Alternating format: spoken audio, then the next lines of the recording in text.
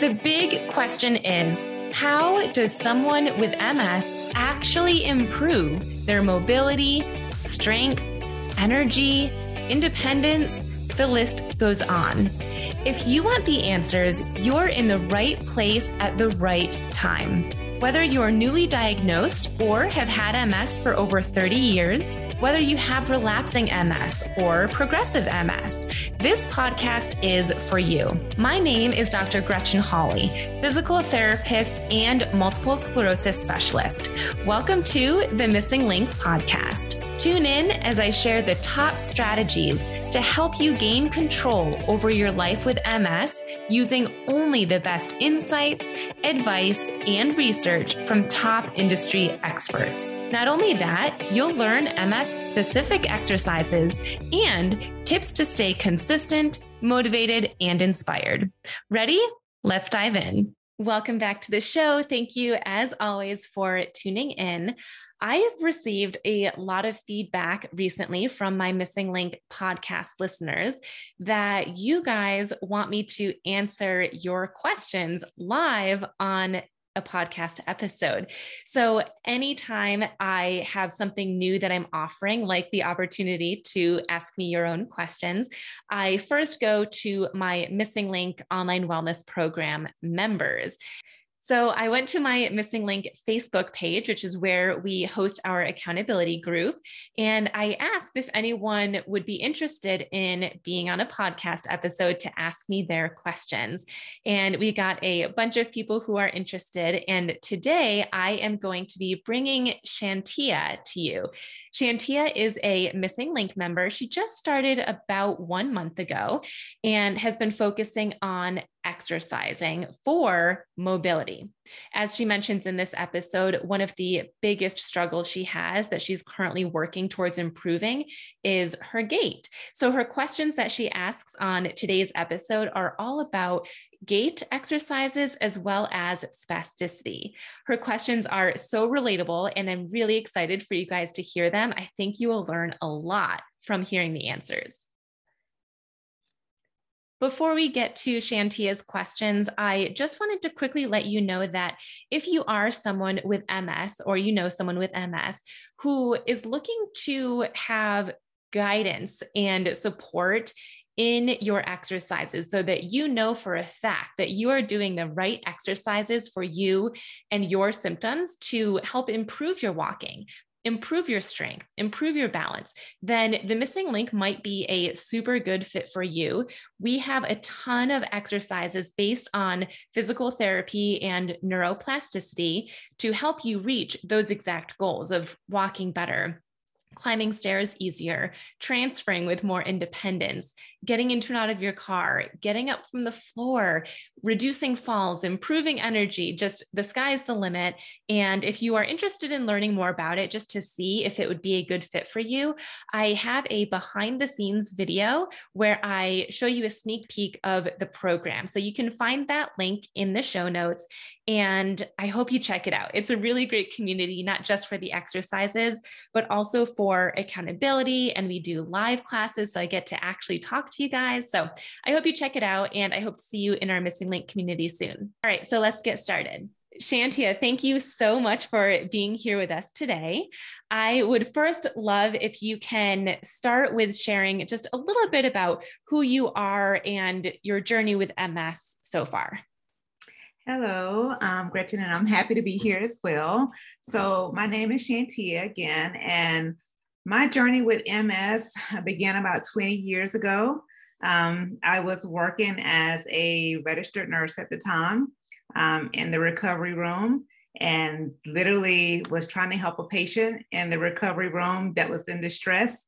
I dropped the pen on the floor, went down to pick it up. My whole left arm went numb, and the rest is history. So we kind of thought that I had pulled, pinched a nerve or pulled something that caused the numbness.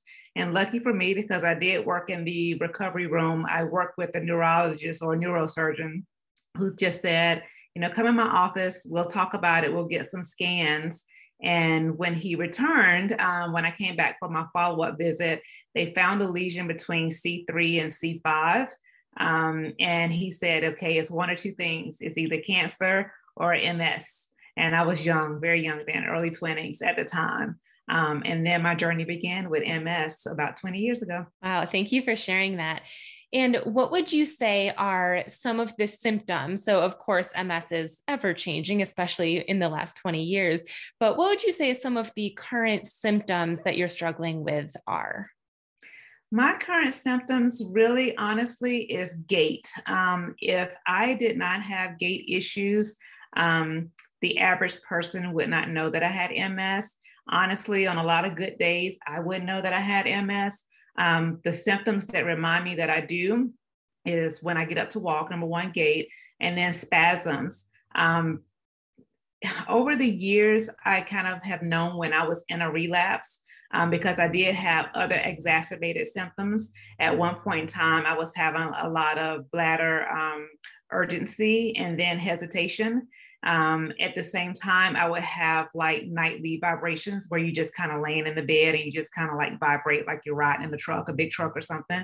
I would have those types of things. I would have generalized weakness, maybe in the arms and the legs. So I kind of knew when I was having a relapse. But once I got over the actual relapse, those symptoms went away. The one that stays with me, and that's really just been over the last 3 years, my gait has just declined over time. But otherwise, between gait and spasms, I don't have any other symptoms that I can say that, where MS reminds me on a daily basis that it's here. Gotcha. Well, it's unfortunate that your gait is still affected, but that is great that some of those other symptoms have gone away.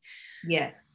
So we're going to get to answering your questions. But before we do, I want to ask you a fun question from my interview pod deck to have our listeners feel like they get to know you a bit more. So are you ready for a random interview question? I'm ready. All right. So your question is, if you could bankrupt one person or company, who would it be? Oh my God. At this point in time, at this day and time, I hate to say it, but I would say Amazon. And the reason why is because the convenience of Amazon is putting so many of our local businesses out of business and they're struggling. Although I love those conveniences, especially someone having mobility issues, they work out for me, but it really is affecting the community. So that's why I would say Amazon. Wow, that's such a great answer. I think I'd be stumped for a while on that one. But that's so true. I personally love going to local bookstores and just local stores in general. But you're right, it does require effort. And especially for someone with MS, that requires getting dressed, getting outside, potentially driving or walking there. And that's a lot. So the convenience is nice, but at the same time, it's not nice for the local shops. Exactly. Awesome. Well, thank you for sharing that.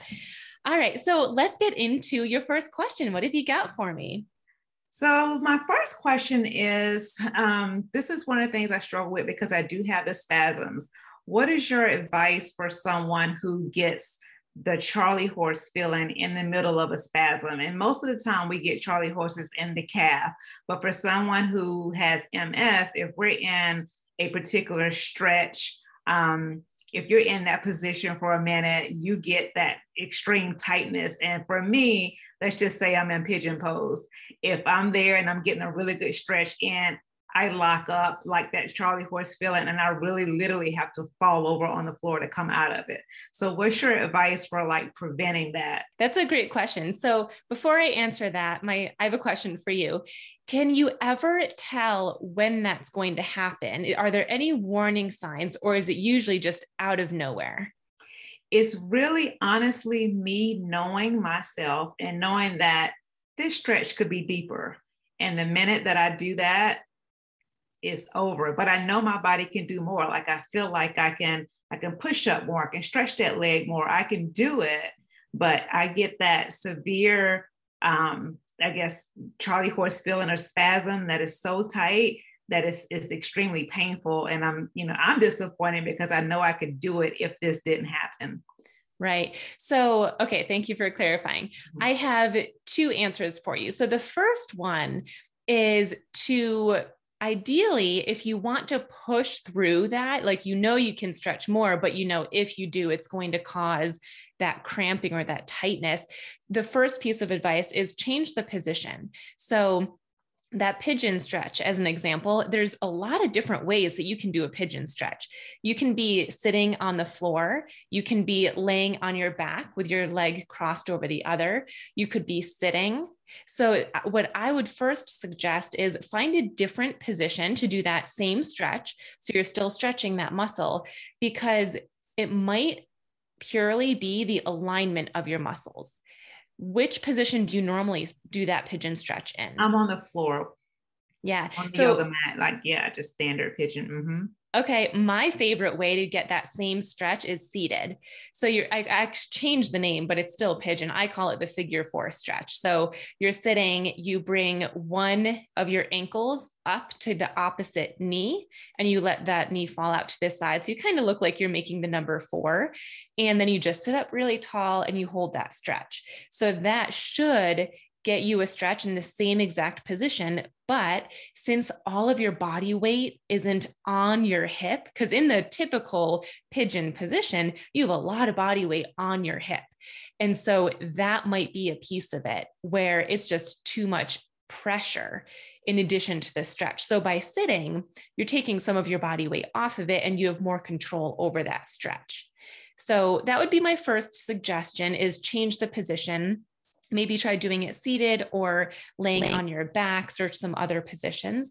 But the second thing is, when you have that cramp, well, before I answer that, I'll ask you, when you have that cramp, what do you normally do? Or that Charlie horse, what do you do in that moment? It is so painful. I literally really just fall over. Like whatever position I'm in, I collapse and fall so that I can stretch out again and just try to let it resolve.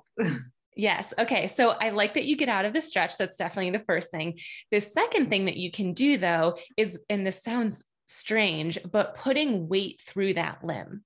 So this doesn't work for everyone, but it does work for some people, where if you're having a muscle, any muscle, get a Charlie horse or that super tight cramp, if you put weight through it. So in this situation, it's your hip that's tightening and cramping. So if you were to either stand and put body weight through your legs, that can help it go away faster.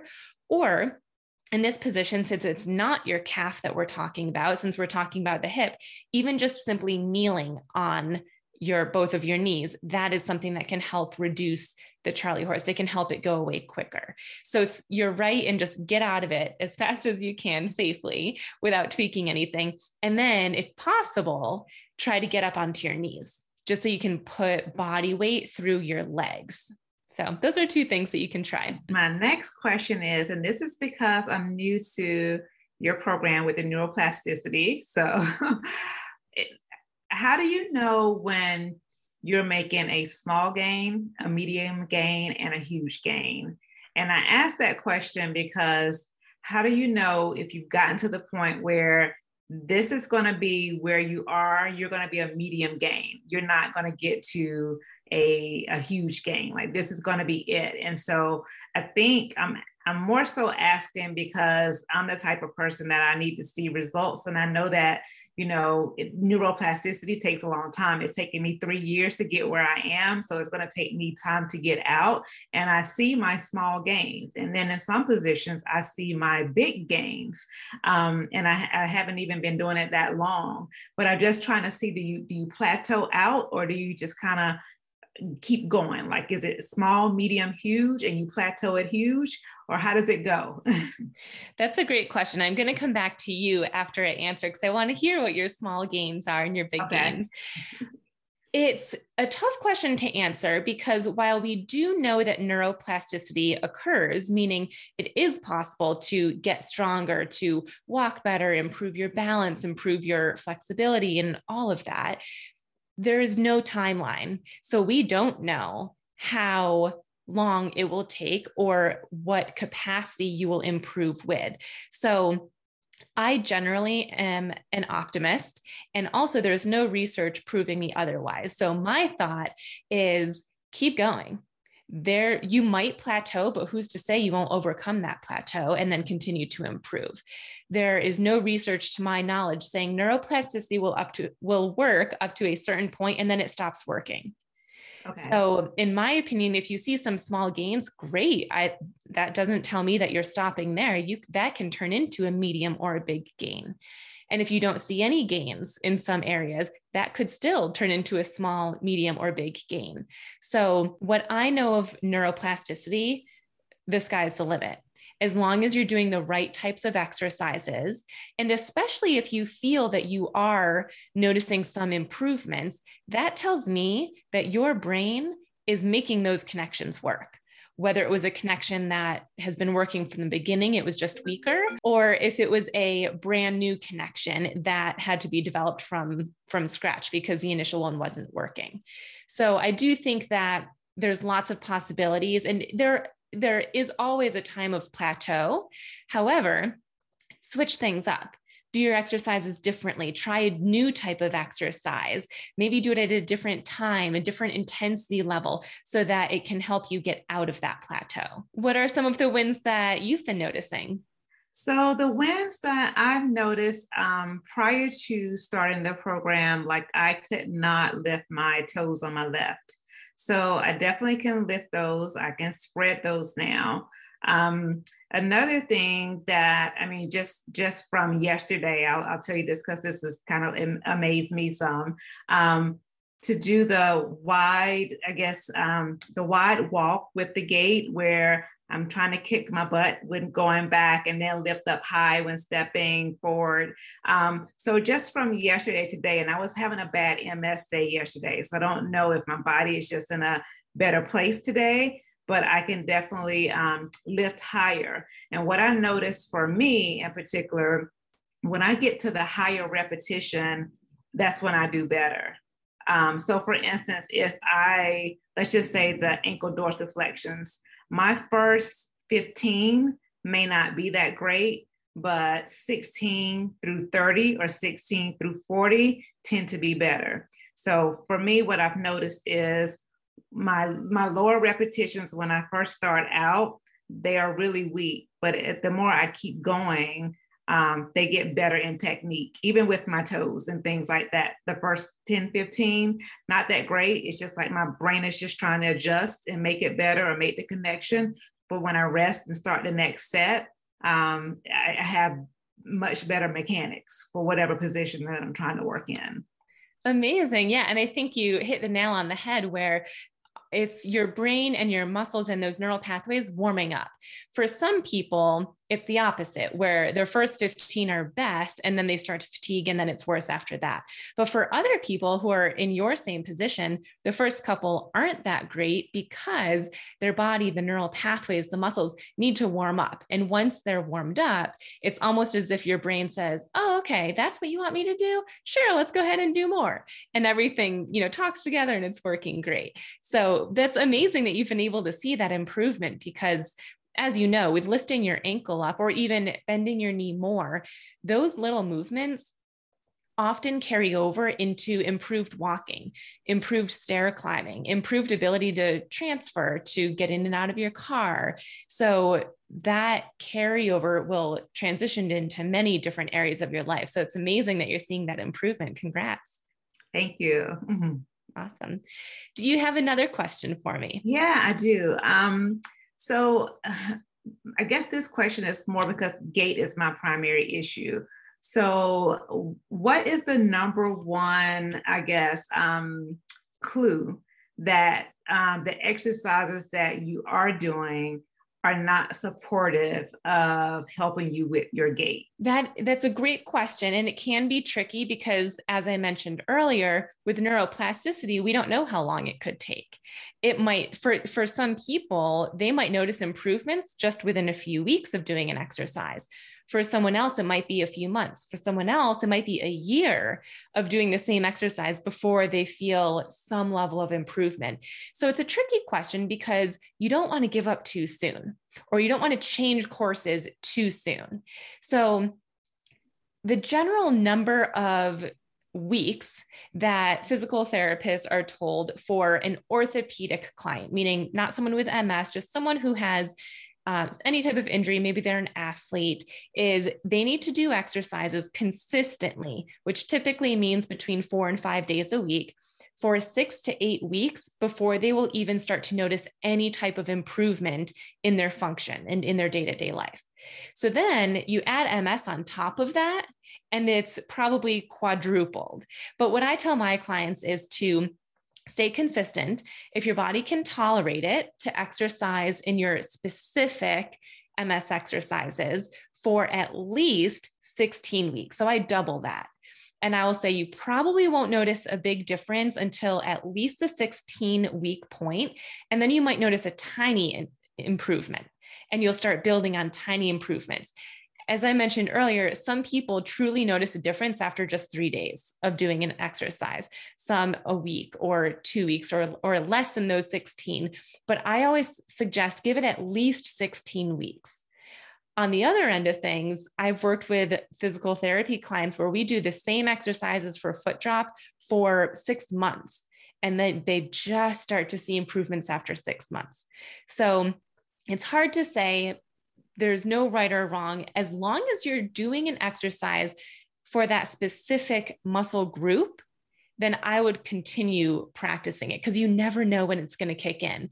I have a thought in the back of my mind almost on a daily basis where I think, okay, if you do this exercise for a year and a half and you still don't notice any improvements, but what if a year and a half of doing those exercises consistently is a lot of repetitions that your brain tried to find that pathway to work?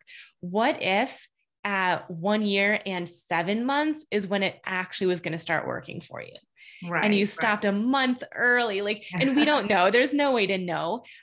So the way that I work around the unknown is just making sure you're doing a proper exercise for that specific muscle group. What I mean by that is if you're working on, as you said earlier, lifting your ankle up, so reduced foot drop, if you're doing a movement that requires a lot of muscles to kick in, your stronger muscles can overcompensate. So that's not going to be the best exercise to actually improve your foot drop. So the one thing you can do, if you feel like, I don't know, I have been doing this for a year and it's still not improving, change it up to a different exercise, but it's still an exercise that focuses mainly on that one muscle group. Okay. The reason why I asked that question is because I do have a nursing background, so I kind of feel like I'm someone who is, pretty educated in the body and things like that. But all of the therapy that I've been having up until this point, I didn't know that I wasn't, doing some of the right things. Like I know that I was doing things that would have more of a strengthening component to it, but didn't know that I wasn't, really focusing on the gait aspect of it, more strength, but not the gait aspect of it. So that's why I asked, how do you know, that one thing where you need to add in there? You think you're doing it right, but this other thing lets you know that this is something you could add to specifically help with gait. Mm-hmm. Yeah, I think one of the best things that you can do is see a physical therapist, because I can't tell you how many times I will be talking to a client and they'll say, my hip flexors are just so weak. Like I know that if my hip flexors were stronger, I would walk so much better. And I'll see them. This was when telehealth was really big. And so I was working with them via Zoom. I'd see them try to lift their hip, and I agree, their hip is very weak. But then I'll watch them walk and I realize they're not even bending their knee. You can't lift your knee to march. You can't use your hip flexors if your knee is not even bending first. The first thing, as you and I have talked about, in order to walk forward, the very first thing you need to do after shifting your weight forward is bend your knee. And so this client has been working on so many hip flexion based exercises because that's where she thought her weakness was. But once I watched her, I was like, well, yes, keep doing those, but we definitely need to add something to help you bend your knee more, because if you can bend your knee more, then you can use your hip flexors better. So it's all about using the right muscle groups. And so using a physical therapist to watch you and see, okay, well, what other muscle groups aren't you firing right now? What other areas look weak? For some people, even though we're talking about walking and that requires a lot of strength, for some people, their single leg balance is so poor, they'll fall over immediately if they're on one leg. But what they don't realize is if you're not using an assistive device, or even if you are, to take a step forward, there's a big point in there. 40% of that single step cycle is you standing on one leg. So for some people, it's okay, let's build up your single leg balance so that you can use the strength that you do have on that weaker leg. So I hope that answers. Does that answer your question? It does. It just had me thinking that I need to get back to my single leg balance because that was in my program before. and that just didn't click that that's something that I need to continue, although I felt like I've been making gains in other ways, but I need to continue that. Awesome. And one thing that we'll end this with too is there's so many exercises that you can be doing, especially when it comes to walking. There's 7 different movements just for walking. There's the bending the knee, the lifting of the hip, lifting of your ankle, weight shifting, single leg balance, being able to lift your leg and carry it through. So that's a lot of exercises. And I just want to point out for our listeners that research shows that exercising throughout the day is just as effective as exercising all at once.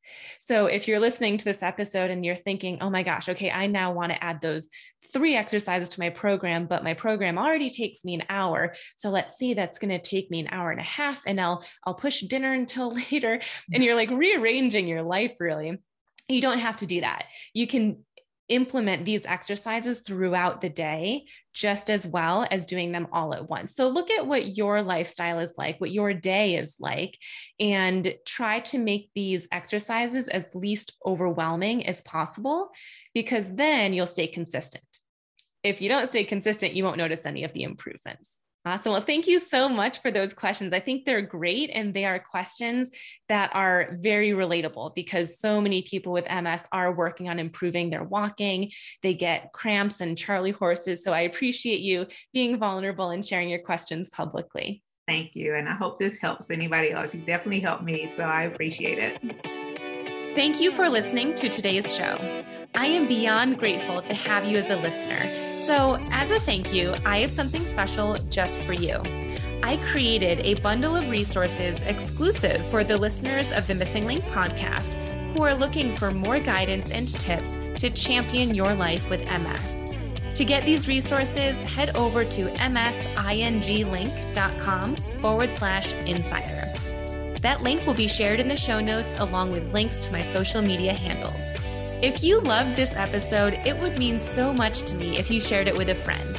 Or if you're on social media, take a screenshot right now and post it to your page or your stories and tag me so I can personally thank you for helping me get the message out to other MS warriors. Thanks again for joining, and be sure to tune in next week for another episode of the Missing Link podcast.